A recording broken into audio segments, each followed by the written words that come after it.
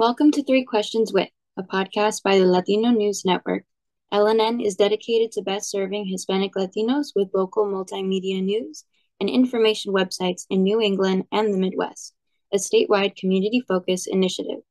Three Questions With is a public affairs program elevating the voices and visibility of matters most important to the Hispanic Latino community by speaking with community and industry thought leaders on topics like civic engagement, education, employment, healthcare, communication, and social responsibility, among others. I'm Belen Dumont, LNN's East Coast editor and your host. Rhode Island's Hispanic Latino population has grown by 40% over the past decade. Latinos currently make up about 16.6% of the state's total population. General elections are quickly approaching, so it's crucial that Rhode Island's Latinos are prepared to vote. Latino News Network covers democracy all year round, but we've been a part of the Democracy SOS Fellowship by Herkin and the Social Journalism Network, which seeks to inform and support local communities to participate in local elections this fall. Our guest today is John Marion, Executive Director of Common Cause Rhode Island. Common Cause is a nonpartisan grassroots organization dedicated to upholding democracy across the U.S. with a presence in 30 states and Washington, D.C. It began in 1970 and has grown into a network of over 1 million members and supporters nationwide. John, welcome to the program. Oh, thank you so much for having me. So, Common Cause has a pretty comprehensive page regarding voting misinformation, disinformation, and something I've never heard of, malinformation. False voting and election information has heavily circulated in 2020, causing confusion and frustration among potential voters across the country.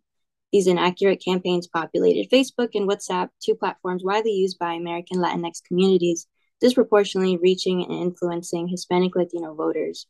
A 2020 analysis by Avas, an advocacy group that tracks online misinformation, found that Facebook failed to flag 70% of Spanish language misinformation surrounding COVID-19, compared to 29% of such information in English, according to the Associated Press. Could you tell us about the different ways Common Cause continues to battle misinformation and protect voters from disinformation and malinformation? Sure. So, as you described, both disinformation, misinformation are threats to our democracy, particularly to voters when it involves information about elections and how people can participate.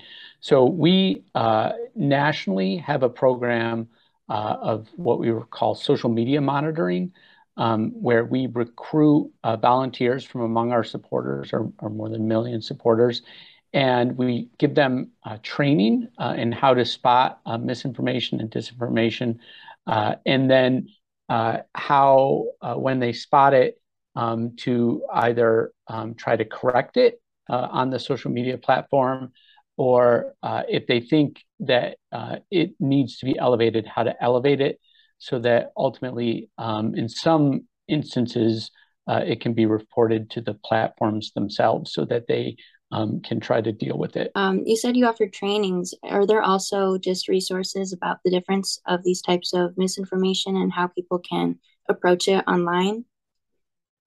Yeah, so there's a couple of places you can go. And I should say, if you want to participate in the program, we're always looking for volunteers, and we especially need Spanish language volunteers because, as you mentioned, much of this has been targeting the Spanish language population in the United States, and they're especially vulnerable because the platforms haven't been as good in dealing with non-English speakers on the platforms. So you can go to protectthevote.net. That's protectthevote.net. That has information about how you can volunteer. If you want more information, there are resources on our national website, which is commoncause.org. And then locally in Rhode Island, we hosted a webinar on this, and that is available on a website we built, which is called Demystifying Democracy. So I'll give you one more, our listeners, one more website to write down, which is demystifyingdemocracy.org. And if you go to that website, you have videos of a whole host of presentations that Common Cause Rhode Island has hosted. And one of the most recent is about misinformation and disinformation. And that's about an hour-long program with a presentation by a specialist in the field who explains the difference between the two and explains some of the steps people can take to deal with it. That sounds like an amazing resource. For the training in the program, is it in person or can people participate remotely? Yeah, it's actually all remote. Okay. Since the pandemic, we've switched to all remote trainings. There is an in-person volunteer activity where we send voters out to polling places on election day to give nonpartisan information to voters. We call that our election protection program, and people can sign up for that, or they can do the social media monitoring, which is all remote, all virtual. Okay. That sounds great. According to your website, I want to learn a little bit more about the Rhode Island Protection Program. It said that it seeks to ensure that every eligible voter who wishes to vote can do so safely and that every vote is counted accurately. I was wondering if you could tell us a little bit about how the program works.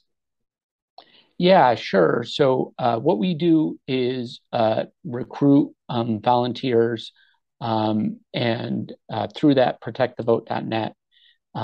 That's a nationwide website, but if anybody with a Rhode Island zip code volunteers through that website, they get funneled to me here in Providence, and I schedule them for a training. And it's an online training. It's about an hour long, and they get some basic information about how to be a nonpartisan election protection volunteer, uh, including how to talk to voters and ask them questions and provide them with factual information about how they can access the ballot. And then once they've gone through that training, we assign them to a polling place and they ask them to do a 3 hour shift on election day. And they spend 3 hours with literature that we actually use from the Rhode Island ACLU in both Spanish and English that they can share with voters. They stand outside polling places looking for voters who might have questions and then share that information. If they are confronted with a more serious problem or a question they can answer, they have the voters go to an 800 number. It's actually an 866 number, which is 866 hour, AOUR, vote. So they go to 866 hour vote. That sounds great. According to your website, I want to learn a little bit more about the Rhode Island Protection Program. It said that it seeks to ensure that every eligible voter who wishes to vote can do so safely and that every vote is counted accurately. I was wondering if you could tell us a little bit about how the program works. Yeah, sure. So what we do is recruit volunteers and through that protectthevote.net. That's a nationwide website, but if anybody with a Rhode Island zip code volunteers through that website, they get funneled to me here in Providence, and I schedule them for a training. And it's an online training. It's about an hour long, and they get some basic information about how to be a nonpartisan election protection volunteer, uh, including how to talk to voters and ask them questions and provide them with factual information about how they can access the ballot. And then once they've gone through that training, we assign them to a polling place and they ask them to do a 3 hour shift on election day. And they spend 3 hours with literature that we actually use from the Rhode Island ACLU in both Spanish and English that they can share with voters. They stand outside polling places looking for voters who might have questions and then share that information. If they are confronted with a more serious problem or a question they can answer, they have the voters go to an 800 number. It's actually an 866 number, which is 866 hour, AOUR, vote. So they go to 866 hour vote. And that's a nationally staffed hotline, and is staffed by voting rights attorneys who can answer the more complex questions about voters might have about how to, you know, cast their ballot successfully. Gotcha. Okay. Do you think that anyone volunteering do they usually maybe have any specific interests or skills? What might motivate people to volunteer to the program? It's a variety of things. For instance, in 2020, we partnered with Roger Williams Law School, and we had about 25 law students participate in the program because they're interested in voting rights laws and how they're applied. Mhm. But oftentimes, it's just folks who aren't partisans, right? They're not volunteering for campaigns, but in the they want to do something to help our democracy and help people vote. And maybe being a poll worker, which we also encourage people to be poll workers, is too big a commitment, right? Because being a poll worker is about a 14-hour commitment, and we're only Oh, asking for a 3-hour commitment. So it's just folks who want to be involved, but maybe don't have the time to be a poll worker or have some special interest in elections.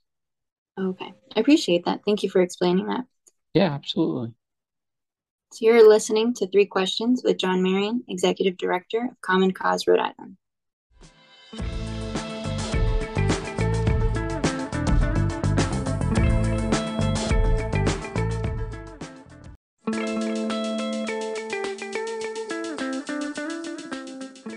Three Questions With is a public affairs program elevating the voices and visibility of matters most important to the Hispanic Latino community. We are speaking with John Marion, Executive Director of Common Cause Rhode Island. John, we've discussed much of Common Cause's work and resources, and I highly encourage everyone to check it out online. You have such a great variety of services. But I'd like to hear more about you and what has motivated you personally to enter this line of work, whether it's how you started or what keeps you engaged in advocacy for democracy. I'm not a native Rhode Islander. I grew up in New York. And I actually wanted to be a college professor, a political scientist. And so I studied voting and elections as an academic, and would teach about them in the classroom. But a couple things happened. One is I didn't finish my dissertation, so I didn't get the degree I needed to do that for a living. And then Bush versus Gore happened in 2000.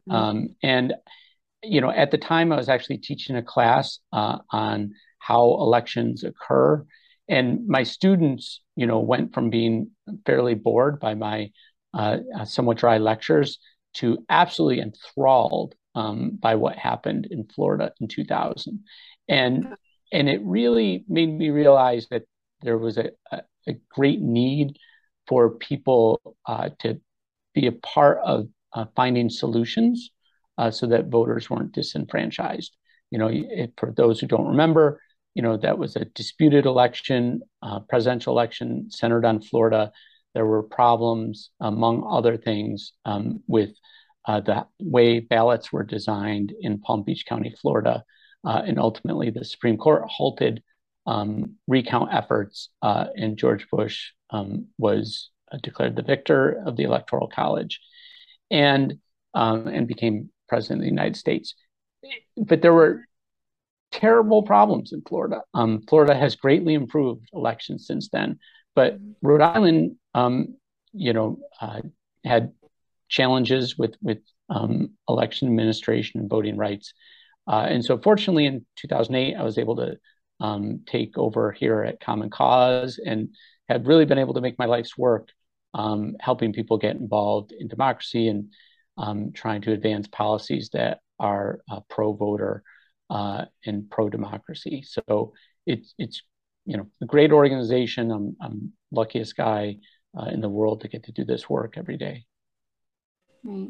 Thank you for that so much. It's really interesting to sort of hear that journey. And you've always been interested in it, but a lot of times it really does take some real life experience to sort of change our ways into what we want to do.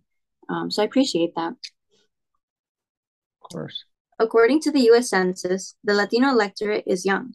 From a solution standpoint, what needs to be done to motivate and engage young Latinos to participate in this year's elections? It's a great question, and a timely one. I was talking to someone today who was looking at the data from the September primary in Rhode Island, and was pointing out, that the vast majority of voters were over 50 years old in September, and that the number of younger voters was just minuscule.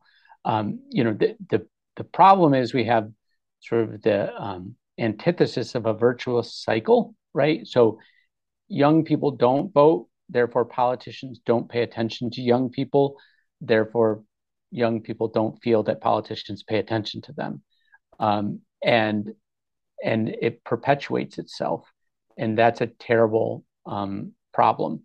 Rhode Island has taken some steps institutionally, back about a decade ago, or actually more than a decade ago. We created a system of pre-registration for 16 and 17-year-olds, where they can register to vote and then pre-register to vote. And then when they turn 18, they're automatically registered to vote and eligible. And then in 2017, created a system of automatic voter registration where if they interact with the DMV, they're automatically registered to vote, unless they choose not to at the DMV.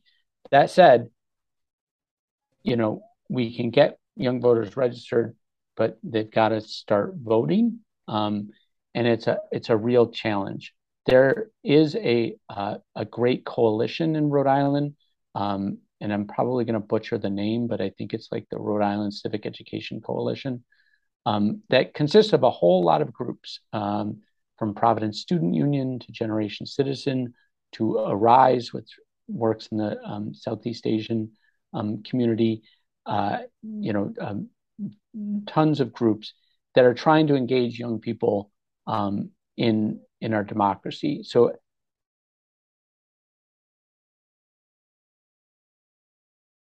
young people need to get involved with organizations that are working on issues they care about. So whether you care about gun control, or whether you care about the environment, or whether you care about civic education, or whatever issue you care about, find the group that's working on that and start showing up. And I think you'll find like-minded people, and then you'll find that the politicians are paying attention to your group because you're organized. So it might be an affinity group in the Latino community, or it might be a group, so for instance, Progreso Latino in Central Falls, or it just might be a group around an issue you care about. And that's really, to me, the gateway to civic participation is through, working with other people who care about issues you care about.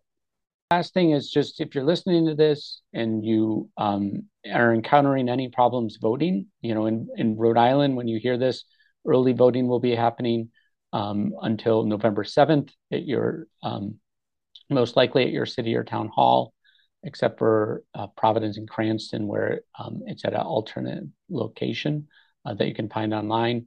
If you're encountering problems either during early voting or on November 8th, the best thing to do is call 866 Our Vote.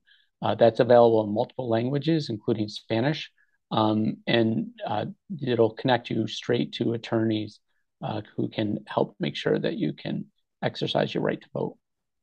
John, thank you so much for your time. I wish we could discuss more. Hopefully we'll have you back. But it's been a pleasure. Oh, absolutely. Thank you so much for having me. So everyone, you've been listening to 3 Questions with John Marion, Executive Director of Common Cause Rhode Island. 3 Questions with is produced by the Latino News Network.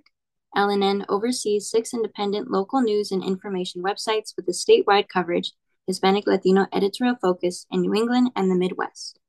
I'm Belen Dumont, reporter and editor for LNN, and thank you all for listening.